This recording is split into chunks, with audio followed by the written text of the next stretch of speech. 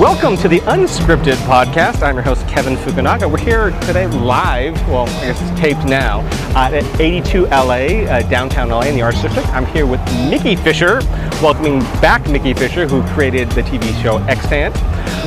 So thanks for coming back on, Nikki. Great to talk to you. Happy to be back. I think there's been a lot happened since the last time we talked. I think we talked more toward the end of the first season, right? Yeah. It's been a wild ride ever since. Yeah, because right after the first season, I know you switched showrunners and the direction of the show and everything. So maybe you can talk a little bit about, well, there's so much to talk about. So, and I know we delved a little bit in the last podcast on the experience, your really super inspirational story of getting a show made, which it's interesting because we get a lot of emails from writers who are like, where do I go to sell my show, or how do I sell my show? And thinking, or even people say, is it good to write, how many episodes should I write? I'm written the first season, should I write a second?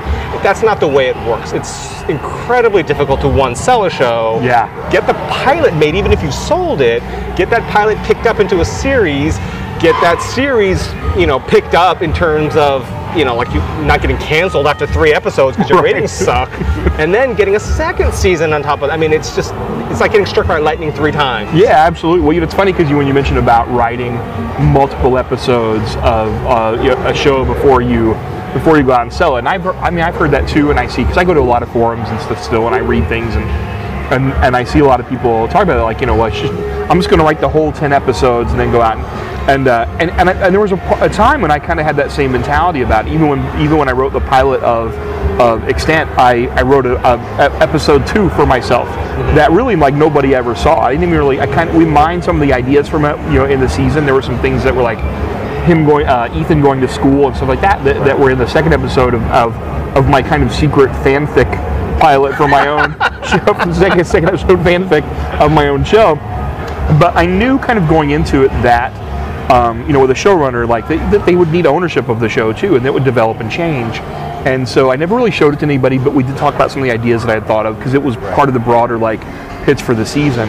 But it's interesting that going through it now, I realize how crazy of that is to try to pull that off, because there's so many things that can happen to you in the course of the development, or you can write 10, you can spend a year writing 5 or 6 episodes, and the network has this one problem with your pilot that changes everything going forward, or there's one character that doesn't quite work 2 episodes into shooting, and now you gotta so yeah, there's so many variables and things that can change along the way that now I see it's tough to even do it on the production train when you're 3 or 4 scripts ahead. Things are always changing and pieces are always moving and that sort of. But that being said, that was just interesting. I was thinking about that while you were talking about that in the intro. But yeah, I got really, really lucky. We got our first season, and we had a lot of people watching, but not, there was no slam dunk. So we kind of held our breath. We waited. We got a second season.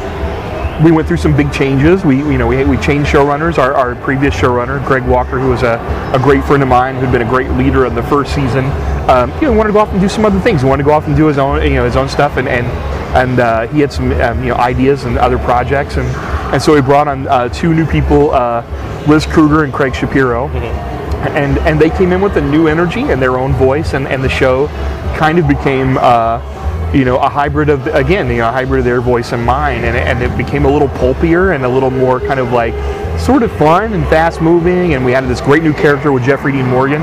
And so a lot of what we did in the second season, we kind of got to improve on. We did the post-mortem after season 1 and said, what do we feel like we could really do better next time? And then when these guys came in, that's, we all worked together. We came up with a story that I was really proud of, and this new character who added another, new life to the show, and we got to do some more really interesting things with Ethan. We got to add another character, Lucy, who we kind of introed a little bit in season 1, but we brought her on, Kiersey Clemens, to play her as a grown-up android humanic, and so yeah, it was awesome. I was really proud of it. And then we kind of waited, and then unfortunately, about a month ago, we got the word, no season 3. But I got the call that morning. My girlfriend and I, we were driving back cross country from, I'd picked her up in St. Louis. We were driving cross country. I got the call that morning in Denver, and And even when I hung up, I was disappointed, and certainly disappointed for like my friends, people that would be, that weren't going to have like a job. But I was mostly just like, you know what? It happened exactly like you said. It was like I got struck by lightning multiple times. I was so lucky that it happened, and now I'm back where I gotta write my way back in the game again, which is like I'm happy to be there. Right. But but I mentioned though that it's so great when something good happens to genuinely good people. So thank you. Getting struck by lightning 3 times couldn't happen to a nicer guy. So that's awesome. But it is funny though. You're probably the only actual TV show creator that I've heard of actually writing your own fan fiction. Granted, it was before the show, but still, fan fiction for your own show. That's hysterical to me. No, I'm still doing it. Like there were so many people that when the show got canceled, they were like, "Oh, what am I going to do on my Wednesday nights?" And there's a part of me that was like, "Hey, look, every week I'll do 1,000 words. We'll catch up on the characters together." And that's a crazy thing to keep up if you're trying to write new stuff. But yeah, I'll probably end up doing my own, like shipping fan fiction of other characters as I go along. Have you ever explored doing? Because I know some shows nowadays they'll like everything from Jericho to Buffy, they go into comic books. I would love to do that. In fact, I tried pitching that in between the 2 seasons because I knew we were going to take this big time jump forward between season 1 and season 2. Right. And I was pitching CBS and pitching the producers to say, this, let's try to appeal to this core audience, people that are like, genre fans who get into this kind of stuff. I'm one of those fans who loves the expanded universe stuff. Let me write a graphic novel to catch us up on what happened in between. And I could never really get like traction on it. It was like there was never enough sort of enthusiasm behind it. And I didn't really have the time or the energy to go off and do it by myself and say, and also because again it was like there are all these other creative collaborators involved that I couldn't run off and do it by myself and bring it back. It was like, so unfortunately it didn't happen, but maybe it could in the future. I mean, I love that as a medium, and I think it's such a great this particular story could work so well. Oh yeah, and I know stuff like Jericho was. I think it was years after the show was canceled. Yeah, a few years after, so it wasn't like an immediate thing.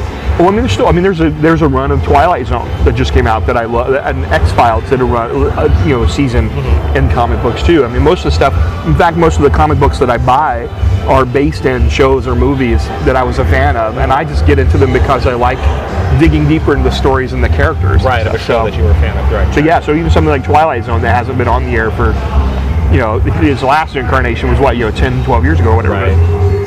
They're doing it too. Right. So you did a post-mortem after the first season of Extant to kind of figure out where you wanted to go and what you really loved about the show, what you felt you could change, and everything. So now let's do a post-mortem of the whole show. Yeah. Just as in terms of as a writer though, what are the things that you come away from the show having changed as a writer, having learned as a writer? What did you walk away from the show? How, what was that process absolutely. like? I mean, I'll tell you a couple things. Well, one, I had so many people ask me, what's the biggest thing that Jim learned? And I may have even said this the first time around. It's that the biggest thing I've learned is that, it's a miracle anything is ever great. But it takes so much for so many things to line up, all the stars to align the right way. Right. You get you knock it out of the park in your scripts. You get the perfect cast. They have great chemistry. You bring on directors who really understand it and get it, and everything just clicks. And I mean, there's so few shows that reach the absolute pinnacle of that. Things like The Sopranos or like Breaking Bad or even Better Call Saul. It's like there's just some alchemy there that makes it all work.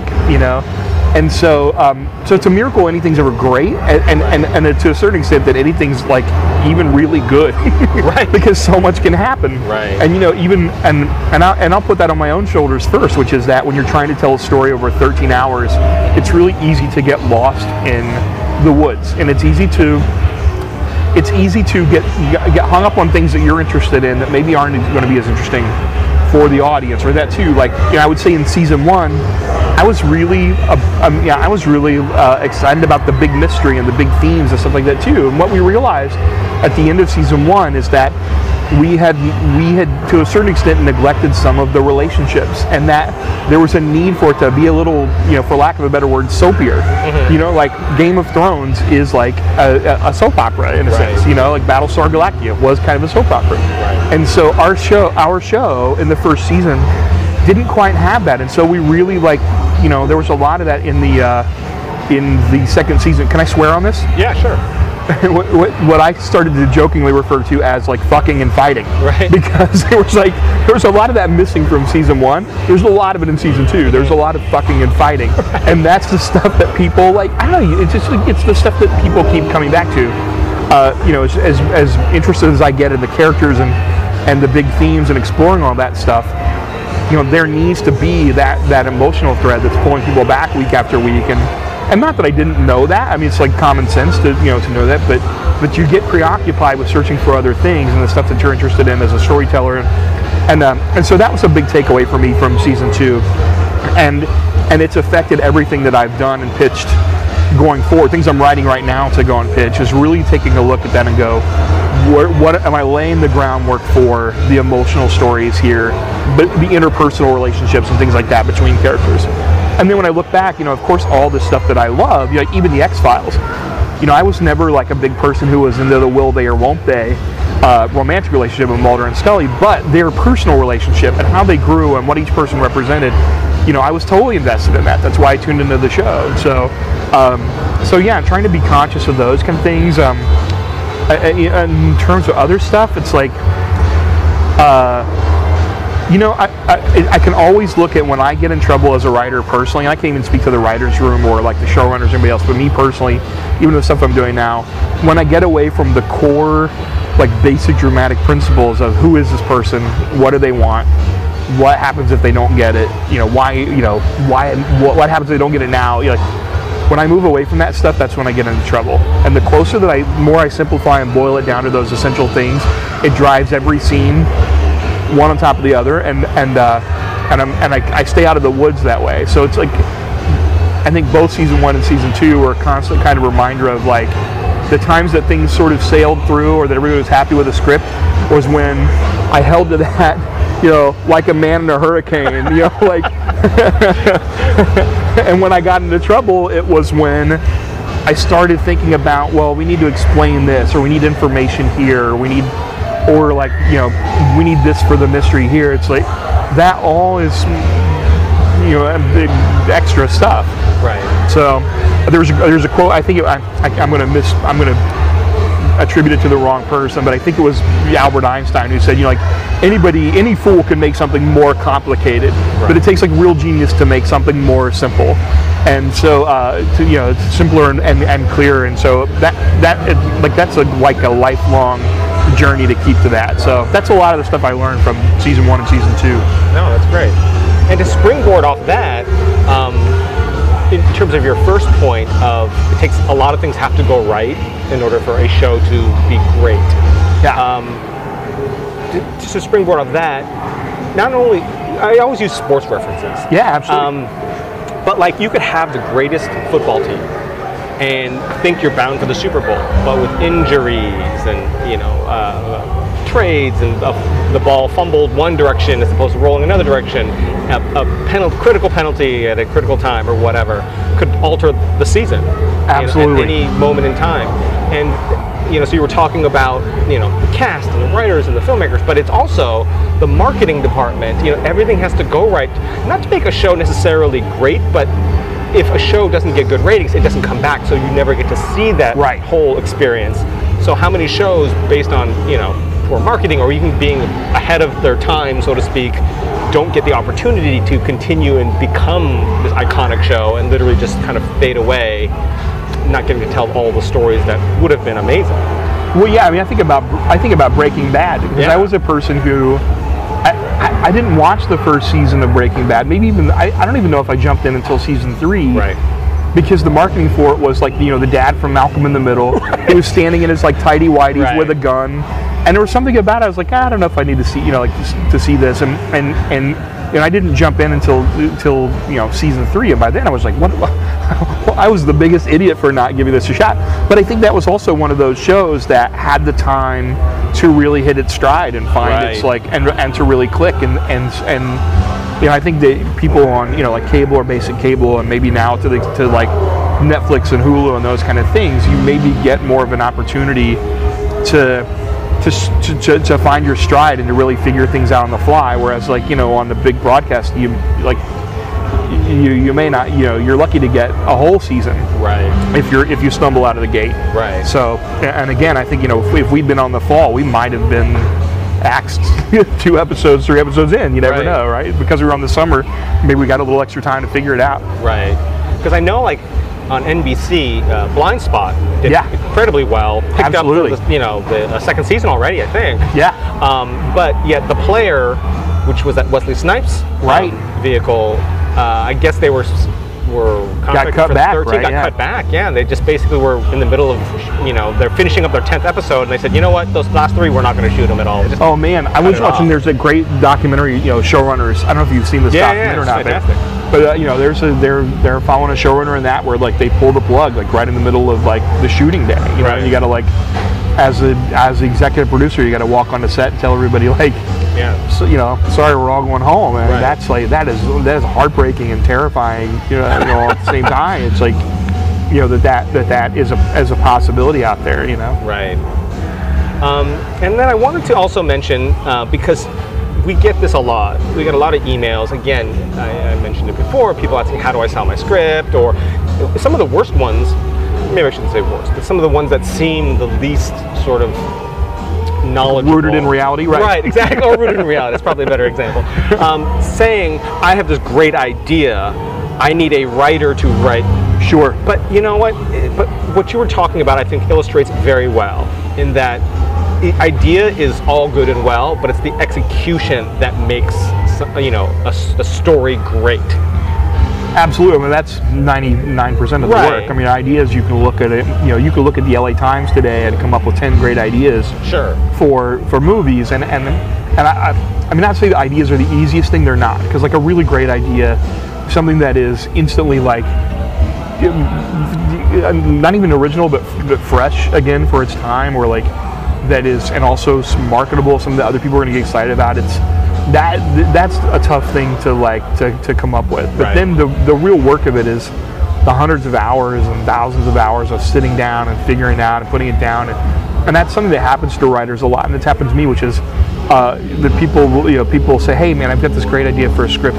You write it. I'll give you the idea. You write it, and we'll split it 50-50. Well, that's all the work, Right. And in fact, there's only one time in my life where somebody said, hey, I've got this great idea for a script, and I heard it, and I said, I want to help you write that. I want to be involved in this, and because it's so much work, and I have a backlog of so many stories of my own. I mean, I'm not going to live nearly long enough to write the scripts that I already have, that are your own ideas. And that are my own ideas, and things that I'm so yeah, that's a tough thing. But that's a great thing I think about screenwriting, which is that, and I think that separates people who kind of on a lark, or people who see it as a lottery ticket, as opposed to people this is the career that I want, this is the life that I want to have, which is that if that's what you really want, you'll sit down and you'll learn to do it, and there's a format, and there are certain basic rules and things that you can learn early on to get you going.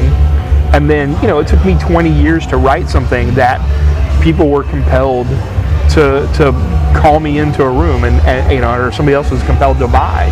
I had 20 years and thousands of horrible pages of writing before I got to that point, but I wanted it more than I've ever wanted anything. Right. And so I just kept at it. And so I think that's the thing for anybody that's writing in with those questions, they're going to be, you're going to be in the mix, I'm sure, of people who are just looking at it as a lottery ticket, I get this great idea, and if only somebody would write it and make it a movie, I'm sure I could be a millionaire. Right. And then there are other people who are they're just at the very beginning, and they want it so bad, and if they want it that badly, they'll figure it out. Right. They'll start with McKee, they'll start with Sid Field, and then they'll keep on going. So, and good luck to those people, for doing it too, because it happens. Yeah, no, absolutely. Yeah.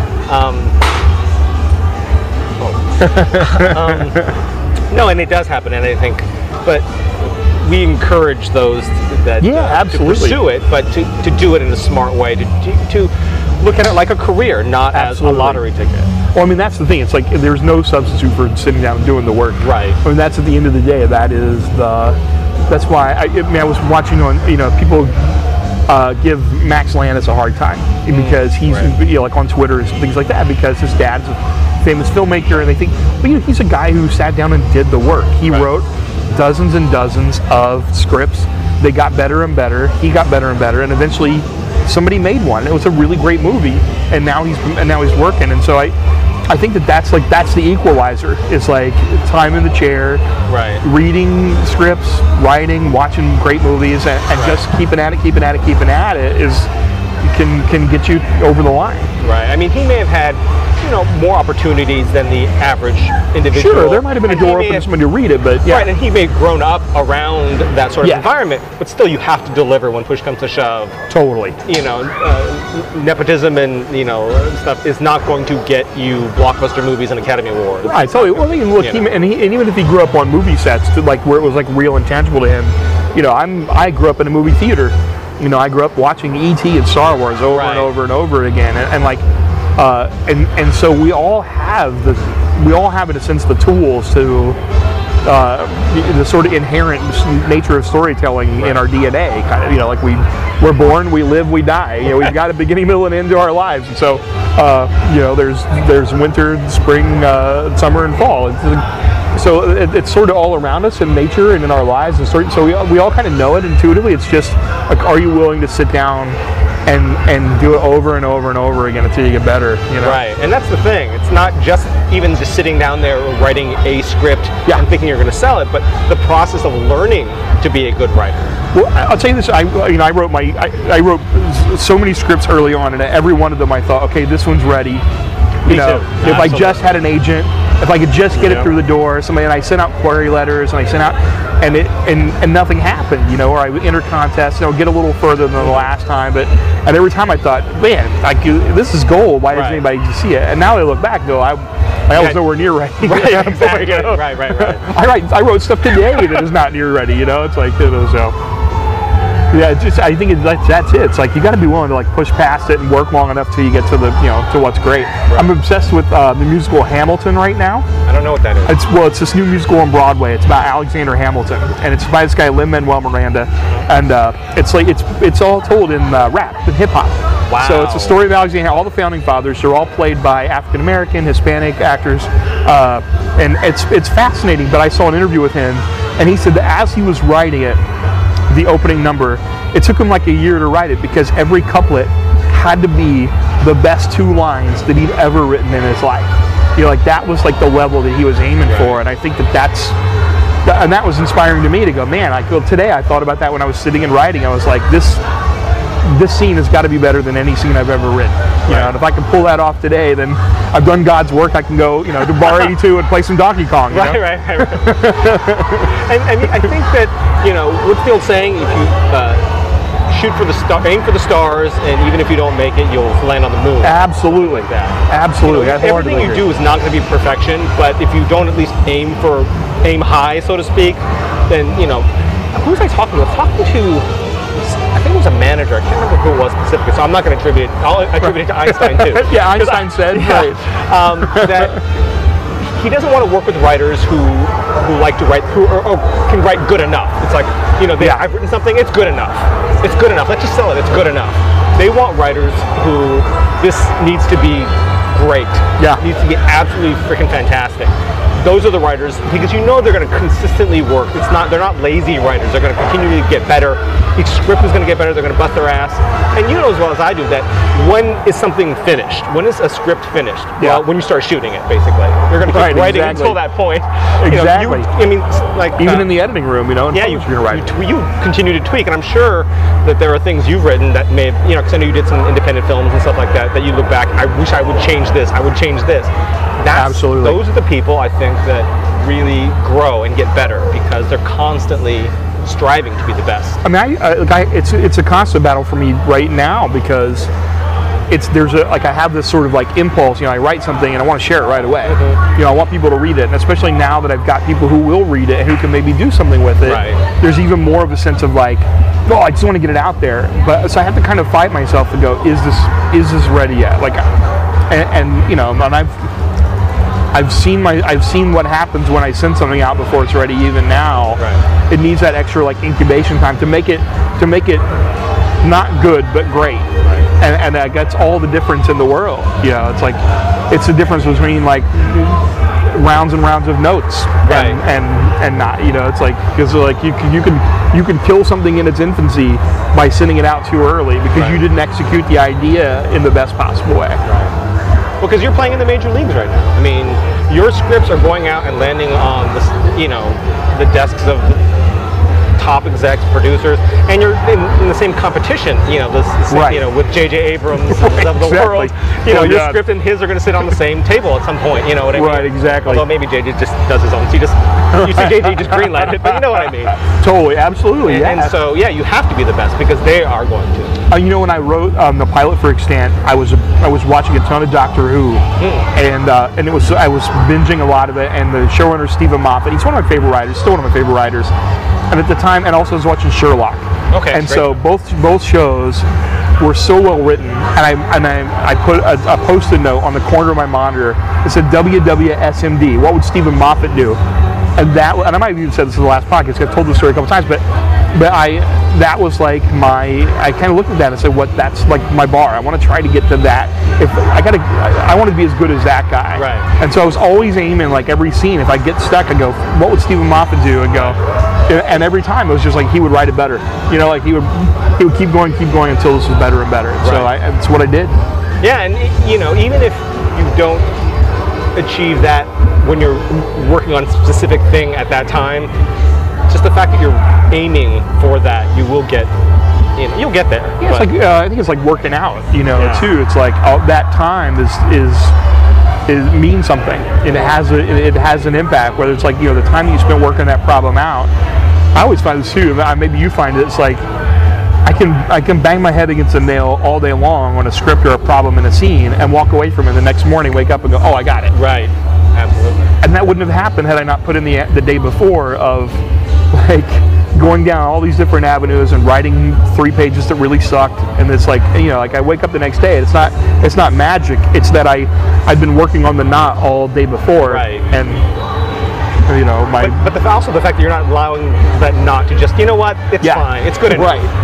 It's not good enough. No, it's like the pee under the mattress. I'm using all these metaphors, but it's the pee under the mattress. When it's like not, when it's not right, and if you're never gonna get, if you care enough about it, you're never gonna get a good night's sleep until you figure it out. Right. And now that, well, actually, before I move on to what's going on now, I wanted to talk about Extant specifically. Was that your focus in TV? Because I know some people focus on features, some people focus on TV. Oftentimes people will try both, but what was your focus before, when you were still in that sort of aspiring stage? It was all features. Okay. I pretty much had done, I can't say all features, because I'd done a lot of theater too, but I was making, micro-budget features. I was writing mostly scripts. The stuff I was entering, like the Nickel Fellowship and things like that, I entered Project Greenlight 2. They were all feature contests. But that was like during the time that TV was really rising at this new, new golden age kind of thing. And I came to that moment like everybody else where I realized I was watching more TV than I was going to the movies. Like I was starting to binge things, watching watching a week of Lost or a week of Alias, and not going to the movies. And so, but I also came to the realization that there would be a lot more jobs in television. The idea of selling the big spec, the feature spec, seemed less likely than getting one of the many jobs, and as a staff writer or something like that, or getting in the door as a writer's assistant. And so I kind of knew, like, well, maybe that's my way in, because as much as I love television, I want to, and I want to work in television, and maybe there's more opportunity there at the moment. So I really, like, it wasn't until I moved out here in 2011 that I made that switch. And then the next step was realizing, like, I love television, I don't know how to write television, so it's different. And so I've been writing full-length plays, I've been writing features, but telling a story in the pilot broken up into acts, and there's showmanship involved. You know, you want your act breaks and you're this, and so I had to spend time learning that. And what's kind of interesting now is that I've had the opposite, which is in the month that since the show wasn't renewed, and I've been finishing up these feature projects, I've had to kind of unlearn some TV things and relearn the feature stuff, which is that, okay, I got to tell this over 100 pages now, not 50. Right. You know, and so I've had to kind of go back and develop those muscles again. I hadn't written the feature in 2 years. And you have to tell it in 100 pages, not what is 13 hours of pages. Exactly. You know what I mean? Exactly. Yeah, there's no coming back for episode 2. Right. Although what's interesting now, I think, in the feature world is that so many people are looking for things that are franchises that are almost like multi-million, big budget, $150 million television series. They're going to play out over 3 or 4 episodes. You know, if you look at all the Marvel universe and things like that, or like Star Wars, like they're almost like television shows. They just cost $200 million right. each episode. They come out every 4 years. You know, right? Yeah. Exactly. Yeah. Now, so you're sort of switching your mind. When you were on Extant, were you working on feature stuff or other TV stuff? I would just for my own sanity's sake, I would write every weekend. So we were working Monday through Friday on the show, and typically I'd always have some kind of like homework, either reading or writing or noting or whatever on the weekends. But I always carved out 3 or 4 hours on Saturday and Sunday to write new stuff, to work on feature stuff, to work on. And there were a couple weekends where I worked on scratching down new TV ideas and things too, because I always knew. Well, one, I always knew that like this could be over at any moment. We could not get another. I don't want to like start from scratch. And so, but the other thing was that like being in a writer's room means that you're and having showrunners. My position means that you're always creating with 10 other people. Right. You're creating a story with them, and there's a lot of collaboration involved, and there's a lot of like.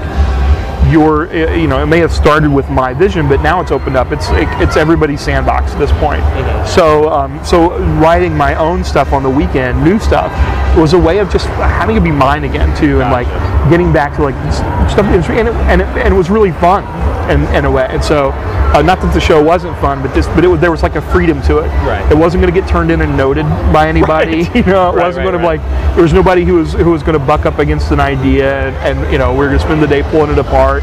It was just fun, and so I managed to like keep things kind of moving down the field. To use a sports analogy too. Mm-hmm. On the weekends and at nights whenever I had time, I would just write.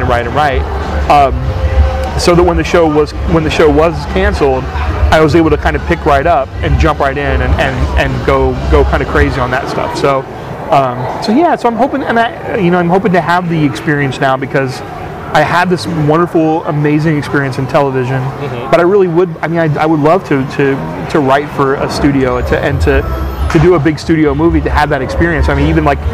Last night I was driving home. I took my girlfriend to LAX. I took the long way home, and I drove by Warner Brothers specifically, and and a couple of the other studios, just to look at the water towers and go, okay, that I gotta like, it's like visualizing. I gotta get to that next, and I want to do that. So, because you're a filmmaker too. So is that something you're looking to pursue, like write and direct something, or are you just taking one step at a time? Yeah, one for them, one for me. Directing, right? Exactly, right. Which my favorite of that is like Michael Bay, like his like Transformers, and then what was Pain and Gain or whatever that was called. Like, his one for him and one for the studio. I was never a really good director. I was kind of like directing was kind of a means to an end, which is. As a writer, because I started as an actor, and I started writing stuff for me to do as an actor. Then I really started liking the writing, and I kind of started directing just so I could get my stuff made. And so I always loved working with the actors, and even going through the season on the show, watching the directors. That's my favorite part of it. So it reminds me of being in a rehearsal room, which is like, for a theater, for a show in theater, which is where I started. Right. I went to school for musical theater. I don't know if you remember if we talked about this, but. So, doing summer stock and stuff, like that was my favorite time, was being in the rehearsal room. By the time the show opened, I was already kind of bored with the show. Right. So I love working with the actors. I love being in that environment. But the technical side of it and moving the camera, it's always amazing to me. Like I would watch some of these directors come in and just intuitively know. Like they speak a language that is still foreign to me. You know, like I mean, I think that Steven Spielberg, he's the guy. He's like the greatest example of this, I think, right now, which is he just speaks the language of cinema. Every movement of the camera, every bit of blocking, everything is a means to an end, and to tell the story. And I don't have that intuitively. You know, like and so there's a part of me that also thinks like, man, I'll never have that. And so if you can't, but it's a little like saying like, well, I can never be Michael Jordan, so why pick up a basketball? Right. But yeah, and so really, I'm so focused on the writing part of it right now and the opportunities, and I love it so much. Like it's still my favorite thing is when I can sit down by myself with the laptop or a pad and pen and create something from scratch, create something out of thin air onto on a blank page and then hand it to somebody who knows what they're doing with it. We had this guy Miguel Sapochnik who directed the finale of season 1, and he also directed a really great episode of Game of Thrones this season, the Hardhome episode. And watching him work, he's another one of those guys that he would just sort of like kind of know, like I got this piece here and I'll get this piece there and we'll flip around and I'll get this, and he could see it all in his head. And yeah, I just feel like that's like I'll never ever have that. Right. It's like learning the code, you know. I mean, you feel the same. Have you thought about it? Do you direct? Well, I mean, I went to film school at USC. Oh, right. And so I've done short films and things like that, and I 100% agree with you. I love working with actors because you love the storytelling and you love seeing the characters come to life.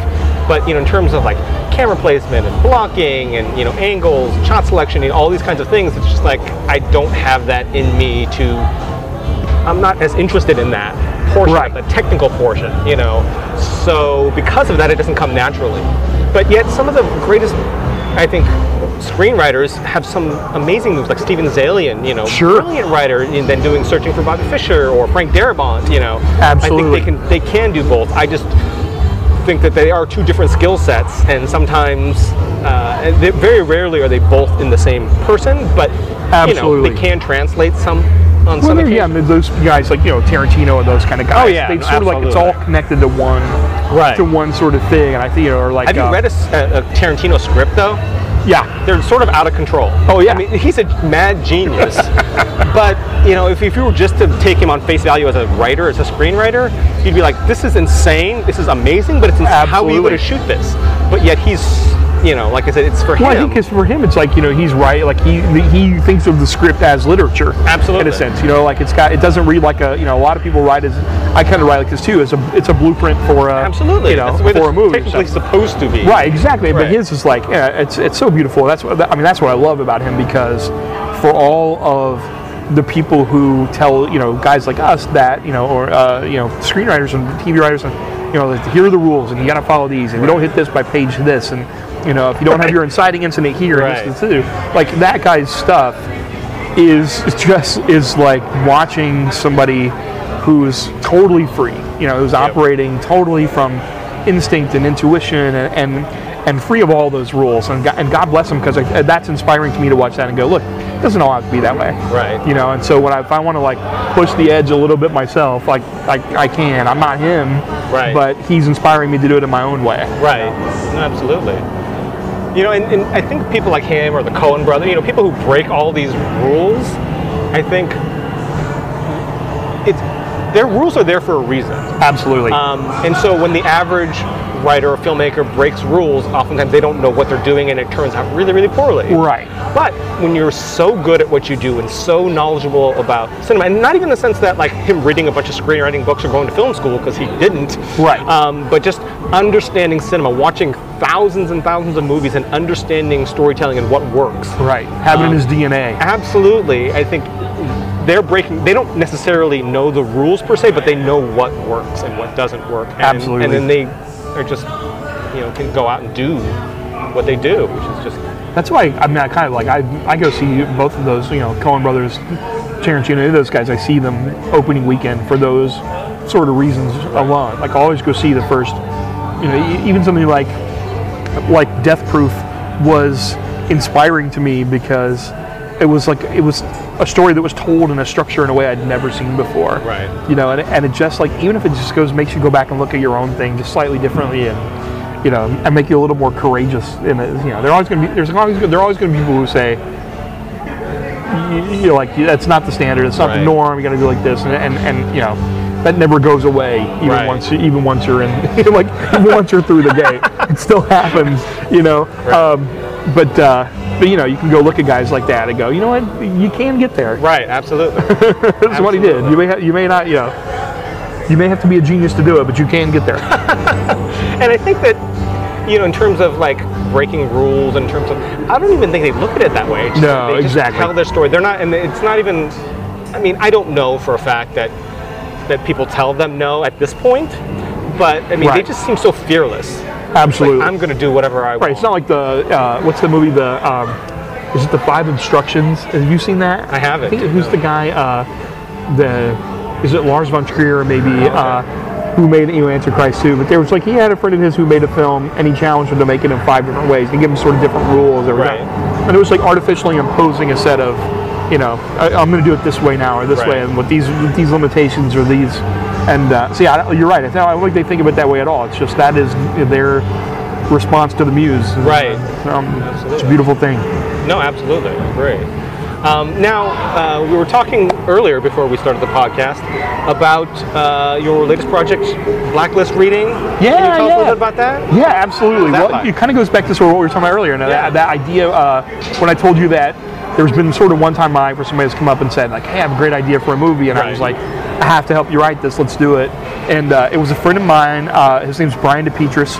We met in New York doing, both of us playing Santa Claus in New York at a major department store there. Oh, not in theater. Not in theater. For like a Santa Land kind of place. This is a great story. I want to hear more. It is. It's crazy. And so he and I, we started writing. He told me the basic idea of it. He'd been writing it as a play, and for his theater company. And we just started meeting up, and we would meet at Chipotle, Starbucks, or wherever, and just start writing and kicking back and forth. And we wrote this spec. I moved out here. We did a couple readings of it with people we'd work with at Santa Land, and it was really fun. We had a great time. It's like this alternative history origin of Santa Claus, and it's like the secret that the North Pole doesn't want you to know. The secret origins of Christmas. And so I moved out here, and in early 2013, when I was still trying to break in and kind of I didn't really know anybody in the industry, so I was taking every avenue that I could, and the Blacklist website had just started to pop up, and I put it up on the Blacklist website. I got good reviews. Got a 8 rating or above, and got sent out to some people. And then when the accident happened, I pulled everything down off the Blacklist. I'd signed with an agent and a manager, and didn't want things out there. But they started this table read podcast, and we got invited to be the Christmas episode for this table read podcast. So it's coming up, and I think it's going to be up sometime in December. Very cool. It's called The Winter King, and it's this big kind of family epic adventure. We always talk about it like Pixar meets Lord of the Rings, but about the origins of Santa Claus. And it's got a great cast. It's got Haley Joel Osment, Jason Ritter, Mae Whitman. There's all kinds of great, Abraham Ben Ruby, Kristen Johnson. There's all kinds of great people in it, and we got to do the recording of it. And it was fantastic. And Brian even got to, because he came in and somebody else couldn't make it, one of the actors. So Brian, who's an actor himself, got to slip in and read alongside all these other great actors and got to read some of it. So that'll be up for download on the Blacklist table read, and I'm excited about that. And then then I'm really just kind of excited to see what happens with it after that. It'll be a fun thing to see the journey it takes after this. Yeah, I mean, especially with holiday films, you feel like a lot of them are simply sort of holiday family comedies or something like that. And I know there's someone coming out recently called Krampus or something, it's a horror film, but you don't usually see them in sort of a grand scale sort of fantasy Pixar Lord of the Rings kind of. That's kind of a new take on it, so that's kind of cool. It is, but what's funny is since we wrote it, we've seen all these other things. There was something that sold with the guys who made Kon-Tiki. It's called A Winter's Night with a K, K-N-I-G-H. Oh, gotcha. It's like Santa Claus based in Norse mythology. And I don't really know how heavy or gritty that is. Right. Or ours is really fun. It's got penguins and elves, talking polar bears, Right. snowmen. So it's ours is sort of big family fair kind of stuff. But now it's there are a few more of those things out there. I'm excited about Krampus because it does seem like a horror movie, but it's got Adam Scott and it's got some really kind of a really funny cast. Well, yeah, I saw the cast and I saw it as I watched the trailer and I saw it seemed like it started off as like one of these family kind of like Home Alone kind of things, and then it took a weird dark turn to I kind of love that stuff that's sort of been genre like that. Like From Dusk Till Dawn or those things. You take that weird kind of genre turn. It's like we don't do it enough. I think that's what makes them just kind of unique and special. Absolutely. When they do that stuff. It makes it stand out. It's like, oh, remember that. Like you can still remember From Dusk Till Dawn because of it starts off that weird what the hell kind of thing in the middle where now right, exactly. Vampires? What it turns from this gritty sort of heist kind of thing right. to this horror, absolutely movie-esque Tom Savini and all the gore. Yeah, exactly. It's pretty cool. What, in terms of your career, when you got your first big extant check, what was the first thing you bought? I have to ask that. Well, I tell you this, I bought a car. Okay. A Bugatti. No, I'm just kidding. I bought. Like, wow. No. I bought a Ford Edge because my girlfriend and I. We had. Here's a weird story. I don't know if I ever told anybody this. Outside of like my people that know me, but I had a job for a while with this motorcycle company called Can-Am. And you hosted a show for them online, right? I did. Well, it was kind of like I would make these short videos and write articles and shoot pictures of. But you're a very good host. I watched a few of them. Oh, thank you very much. Well, I got it because of another contest. I entered a contest. I won the motorcycle, which is this great 3-wheel motorcycle, 2 in the front, 1 in the back, and then I won a stipend for 6 months to travel and write articles and shoot videos and all this kind of stuff. And so I did that, but at the end of the 6 months, they signed us up for another year. So when I moved out here, that was my day job. A lot of it was I would ride cross country and back, and then I would spend time writing scripts. And but at Christmas in 2012, I guess, they ended the program. They said, look, we're gonna move, we're gonna do some different stuff with the marketing, and they had given me this motorcycle, this amazing thing. And I told my girlfriend, I said, look, either I'm going to have to get like a regular job here in Orange County, or I can sell the motorcycle. I can live off that money for a few months. I can invest it in some things that'll help me, with the career. But it means we'll have to use your 15-year-old Mercury Sable. We'll have to share it while you're going to school. And so my girlfriend's credit, she was like, look, if that's what you want to do, let's do it. So I sold the motorcycle, which was heartbreaking because it's like quitting therapy. Sure. I run the risk of being a little more homicidal and suicidal after getting rid of it. But so we went down to this one car, 15-year-old Mercury Sable, had a busted headlight, no air conditioning, all this kind of stuff. And I used that money to put the script up on the blacklist, to enter the Tracking Bee contest, and I invested it in myself. And so that was my gift to myself when I got the first big check. I bought I put a down payment on and bought a Ford Edge, and because I was still driving back and forth from Orange County to here for the writer's room for the first couple of months, and so that was nice. It was the first time the first time in my entire adult life that I owned a new car. Right. The only new vehicle I'd owned before that was the motorcycle that had also been given to me, that I just had to sell. So, that was it. And then I did a lot of stuff for my family and just being able to just kind of celebrate and take some people out to dinner who would support me. That's the one thing, and I probably a lot of your listeners probably have this same kind of thing, and maybe you have this too, where it's like. Throughout my life, I had so many people who would take me out to dinner or who would, and say like, don't worry about it, pay me back when you make it big or whatever. So it's been 2 years of paybacks for that stuff, right? Nice. Yeah. Any plans to buy another Can-Am? Oh, already did. Oh, nice. Yeah, that was my second season gift to myself. There you go. I did. I had a friend named Monster who customizes them and designs them, and he emailed me one day and he was like, I'm customizing this new model. I think you owe it to yourself, to get another one again.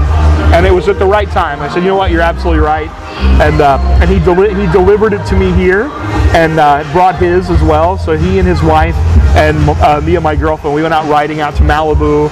We went out to the rock store, to the ocean, and so it was like it was a great reunion. It was after we had wrapped the second season. Like I said, it was great.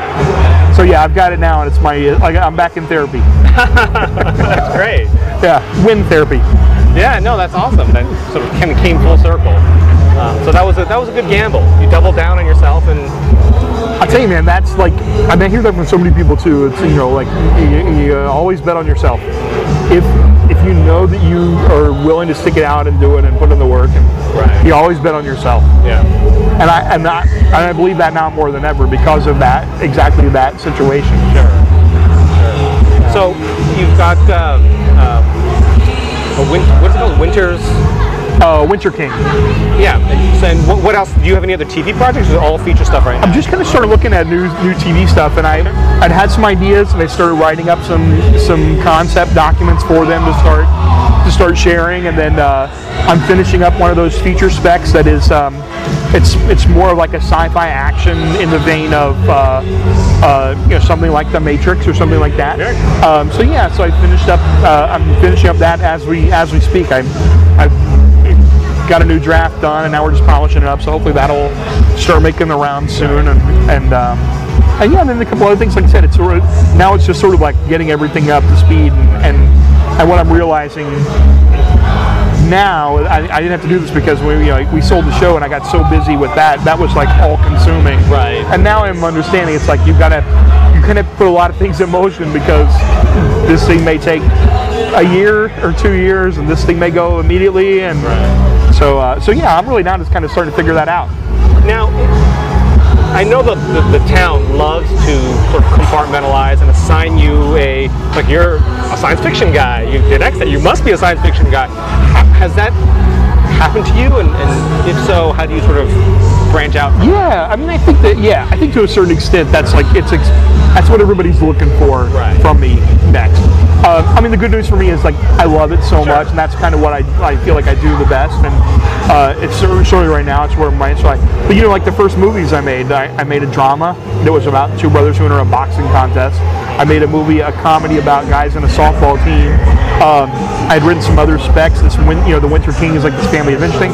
I'd written a comedy spec for this contest that was started by the Writers Store. That was based on a log line by Susanna Grant. There was just an industry insider contest. That was a comedy. There was like a backstage comedy, and one of the other scripts I had on the blacklist was a crime fiction script. It was kind of like a crime anthology. So I was sort of interested in all these other things. And I had a meeting with a manager based on a script from the blacklist, and he asked me, so what else do you have? And I told him, well, I've got this comedy that I'm a finalist in this contest with. I have another script from the blacklist that's making the round. I have this sci-fi pilot, and I could tell that he was like, you don't really know yourself as a writer. And he was like, well, let me read the other stuff, and we'll kind of see where you fit. But the meeting took a turn in that moment that was like, they want somebody who knows who they are, what they do well, because that's like one itself. And so I kind of made the decision right then. I was like, whatever gets through the gate, that's what I'm going to be, as long as I have to be it. But I think the cool thing is that, going back to Alexander Hamilton, the musical, which is the power of the pen, which is that if you want to break out of that box, you just have to do it. Like, you may have to spec it, you may have to do it on the weekends and night, but if you write if you're a sci-fi writer and you write an amazing drama, or you write a mind-blowing period western or something like that too, I have to believe that people, at the end of the day, they want great scripts. And you can punch your way out of that box. Sure. So maybe I'm delusional, but I have to believe that's the case. No, absolutely. And I haven't seen. I guess I'm trying to think of anybody that I've seen do that 100% recently, and I haven't. I mean, somebody like there are filmmakers like Danny Boyle, who's one of my favorite filmmakers. Brilliant, absolutely brilliant. He can do anything he wants. He's kind of bounced from genre to genre, and it's always like you always know it's his movie. Right. And writers like at my like I'm sort of just getting in, having one sale. I don't know if I don't have that freedom yet, but yeah, there are other things I want to do, and so if I have to, I'll write it on the weekends until it's really, really great, and then I'll try to like punch out of that box. What's your favorite Danny Boyle film? Oh man, being a sci-fi guy, I love Sunshine so much. Yeah, I think that's probably way up there for me. And I saw Jobs. The Jobs is really interesting. He was kind of fascinating to make that like three sort of backstage events that visually appealing. Sure. But that also feels like half Danny Boyle, half Aaron Sorkin, because Aaron Sorkin's voice is so strong in everything he does. It's so Sorkin-y. Right, exactly. Which I love, because again, he's like brilliant. And he's a guy that, for me as a writer, again, I would read every script. Like the pilot script for Studio 60 is one of those scripts that I'll pull out 2 or 3 times a year and read it, because it's so fucking good and so masterful in the way that he sets everything up. And it's like, it's intimidating and also like kind of exhilarating and inspiring at the same time. And you go, God, this guy, like, so he's one of those guys every time. And also because I love those people that have such a distinct authorial voice in their dialogue too. Like Amy Sherman Palladino is another one of those. I watched all of Bunheads. I kind of got, my girlfriend was into Gilmore Girls. I kind of got in that late. But once I started watching a few episodes with her, I was obsessed with her dialogue and how she writes. And then I watched, all of season 1 of Bunheads. And for a middle-aged man, it's kind of like weird, but like in the sense I was like crushed when it didn't get picked up for season 2, because that voice was so distinct and so unique. And so, No, absolutely. I think my favorite is probably Shallow Grave. Really? Oh yeah, that's a great one. I totally forgot about that one. It's so simple, but it's perfect on every level of what it is as a thriller. Like a classic, like Hitchcockian kind of. Yeah, 100%. I totally forgot about that one. There's so many. He's got so many great ones at this point. Yeah, and even like what was the name of that one with? They all have Ewan McGregor, but what was the one with? These 2 angels, Delroy Lindo and I think Holly Hunter, where they play. I don't know that. Was that his? It's such a strange kind of film that like didn't do really well because it's really sort of out there. But I thought it was fantastic. I don't know if I know that one. I'll look it up and you may have seen it already, but I'll look it up for you. He's a fascinating dude. Like I said, he's so lucky too because he gets to do. He can bounce around and do sort of anything he wants. It seems, which is Slumdog cool. Yeah, Slumdog is great. 28 Days Later, of course, is like all time. That to me is an all-time classic right there. Absolutely, but like everything he does is it's a different genre, but it's all amazing. Yeah, it's not like he's really good at one genre and then tries something else. That was pretty good. Right. It's just like everything he does is like a clinic, and this is how absolutely you do a Bollywood musical. This is how you. It's just like wow, how do you do that?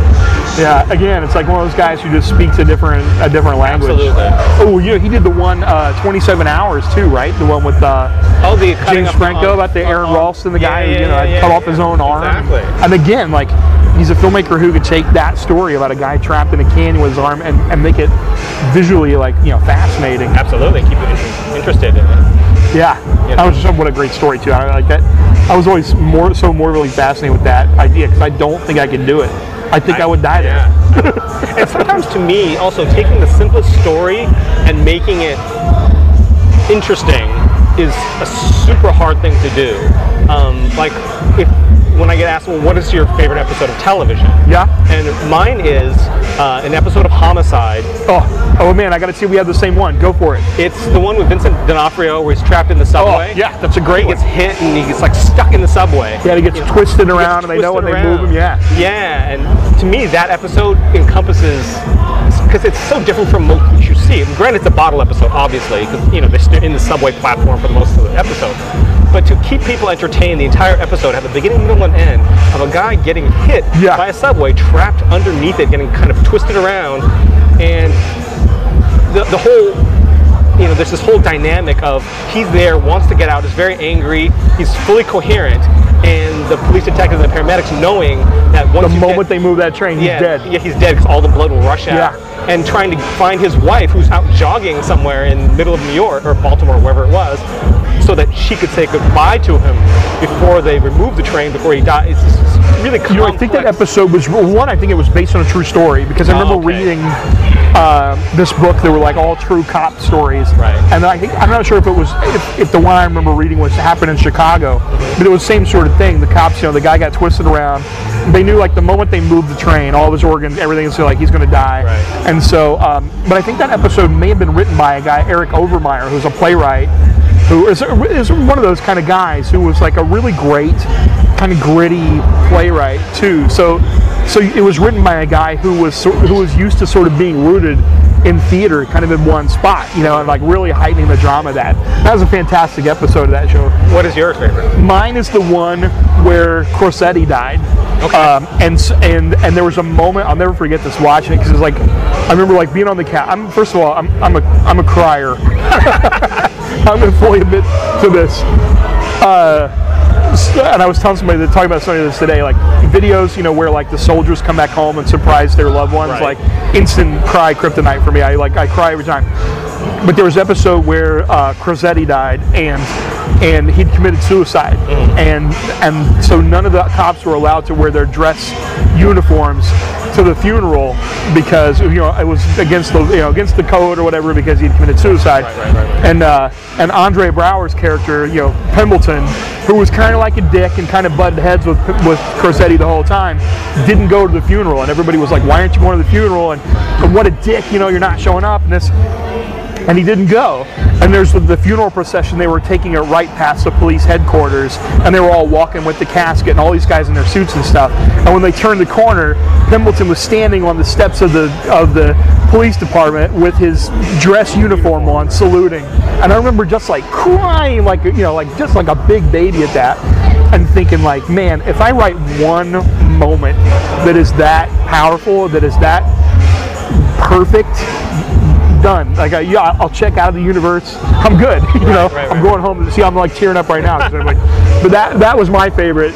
And I mean, that show was so brilliant on so many levels. Absolutely. It's one of my all-time favorites. Yeah, absolutely. Did you watch the whole thing, or you went to it all the way? Yeah. I mean, I think it's one of those things where, like The Wire, once you get into, or Breaking Bad, once you get into, you can't really stop. No. You're just gonna go for the whole ride. No, it's entertainment heroin. It's just Yeah. Call everything else off. I'm here. Yeah, and I mean, talking about like specific voices like Amy Sherman Palladino or Aaron Sorkin, I don't know if dialogue, from like David Simon or Vince Gilligan is as identifiable, but the themes, the tones, and the feel of the emotional, moments that they have, they definitely stand out, in terms of, again. Yeah, absolutely. I mean, I think it's like you either have that or you don't. You're like David Mamet, Amy Sherman Palladino, Tarantino's got it. Like I know I don't have it.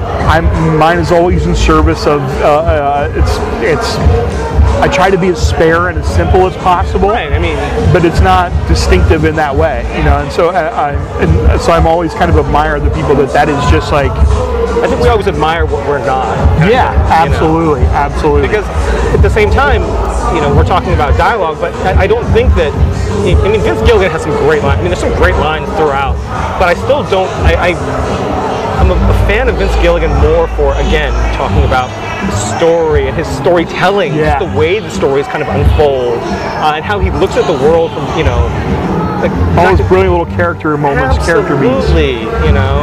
So I was talking about the moment of where Walter White is making his sandwich and cutting off the crust of his sandwiches, and that's such a little thing, but it tells you so much about who that guy is and his, and how precise. And there's a little moment where he's in the hospital waiting room, and the table is kind of off kind of balance, and he sticks the thing under and like that to me is, I see that stuff and go, God, how do you even think about those? How do you even think about that stuff? Yeah, brilliant. It's fantastic. And he seems like a really nice guy too. That's the other thing about watching him. He seems like a genuinely great human being. Anyone that I've ever met that has met him or knows him says the same thing. And if you look on his show, excuse me, in his shows, a lot of the younger staff writers all started as writer's assistants. He promotes from within. Yeah. And not all showrunners do that. But in fact, I think I'm just talking about it, and I ask about so much of this stuff. It's probably all like people are going to be fact checking me left and right. But I think the guy who wrote the episode of Better Call Saul that was based on Mike, it was like Mike's story. Did you watch Better Call Saul? Yeah, absolutely. So the one, was like Mike's story. I think that was a guy who had moved up from an assistant position. It was probably my favorite hour of television this year. And so. Are you talking about the episode where it's like the story about his son? Yeah, his backstory. Right, exactly. Gotcha. I mean, that episode was fantastic. Yeah. That to me was like, that's great literature, too. And it's so hard, I think, because there's so many great characters in Breaking Bad and in Better Call Saul. It's like technically Saul's show, but Mike is such a great character. Well, yeah, and he got that was what was cool about it. He got his own hour. Yeah, and it sort of deepened our whole understanding of who he is and what he does. And I think that The Leftovers does that really well right now too, where there's so many great characters, such a tight ensemble, but they'll take these detours. They're doing even more in the second season, where they'll focus on one character and really look at the whole prism, thing through their prism. And it's a really awesome way to do it. What show are you talking about? Leftovers. I haven't seen that. Oh, you got to watch it. It's so great. It goes on my list.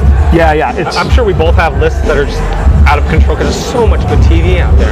I always say, kind of half joking, knock on wood, but like if I could just like break a leg or something and be laid up, for like 3 or 4 weeks, where I could just catch up on, Orange is the New Black, which I haven't seen a single episode of, or some of these great shows. Right.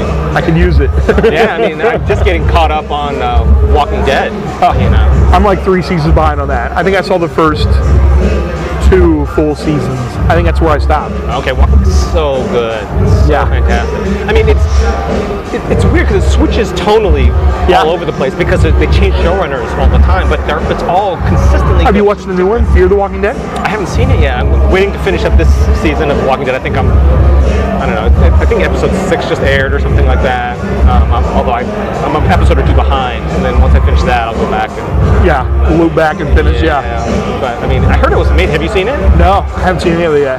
What show, other than Leftover, what show that you watch and love, what should I be watching? Oh man. It's funny because I watch a lot of comedy. I do too, right? Do you? Yeah. Yeah, I watched The Last Man on Earth, which I think is pretty brilliant. It's fantastic. Yeah. That's another one that is so kind of strange, out of left field, out of the box. I'm really loving the Muppets new show. I haven't seen it. It's so great. Like the first episode, it's kind of like, it's a little jarring because it maybe isn't necessarily the Muppets that you exactly remember. It's a little, but episode by episode, it gets better and better. And the one that was last night was like one of the best ones so far. And I'm trying to think of what else I've seen. I mean, have you seen The Grinder? No, I haven't seen that at all. That is probably the best comedy I think this season. I've heard that's great. It's fantastic. I jumped into everything, like at least the first couple episodes of Supergirl, which I thought was great. Arrow, Flash. I love Flash. I'm trying to think. I mean, Leftovers is like every week. Game of Thrones is my all-time. I mean, that's the one right now. When it's on, so brilliant. Yeah, it's so brilliant. I'm totally addicted to that for anytime it's on. And I watch a lot of comedy. I watch a lot of stand-up specials. And I just saw, my wife and I just started watching, we're about 4 or 5 episodes into it. I guess it's only 10 episodes though, of Master of None, the new Aziz Ansari. I watched the very first episode today. Yeah, it was great. Yeah, it's hysterical. It's so kind of out of left field. And you know what I love about him is it's like the character is kind of bucking against the trend. He's sweet. You know what I mean? Like, but he also does things and says things that are just like, really? Right. It's sort of like a less oblivious version of Michael Scott from The Office. Right. Exactly. But like in the opening episode, I don't want to spoil it for anybody who hasn't seen it, but like in the opening scenes, there's this moment where this girl has to go do something that's like really difficult. And like the kind of dick move there would be like, okay, well, I want to call you a cab and go, but like he goes and so that was the moment I was like, I kind of like it's not like the typical kind of completely unaware, kind of person, which is also funny, and that's like, but he's a little different. Yeah. Did you watch? I think one of the shows I loved this year was Another Period. Did you see that on Comedy Central? No. And Natasha Leggero and Ricky Lindholm created it. It was basically like Keeping Up with the Kardashians, but it's set in like 1920s-ish Newport, kind of. Yeah, it was like a Talking Heads, you know, almost like a mockumentary kind of. Yeah, it was fantastic, documentary style. It's got all these great comic actors, like Thomas Lennon was in it, and oh, he's brilliant. Yeah, Jason Ritter was in it. It is, yeah, that was one of my favorites here. It was dark and strange, but hilarious. Yeah, anything that Thomas Lennon and Ben Grant, those guys. Everyone knows them as the Reno 911 guys, but really they're the guys from the state. Have you read their book, The Writing Movies for Fun and Profit? It's fantastic. Is it? Yeah. You scratch out for fun, and it's just like writing movies for profit. Right. But there's so much great stuff in there for people who are like. I mean, I still like I'll flip through it even every now and then, and kind of like. No, is it just a comedy joke, or is it like is there actually? No, there's actually great information for writers in there, for for screenwriters, and it kind of especially like for people who are just absolute beginners. They'll kind of walk you through the basics of it, and just enough to make you dangerous. That's where you got to be, right? Exactly. So that's awesome.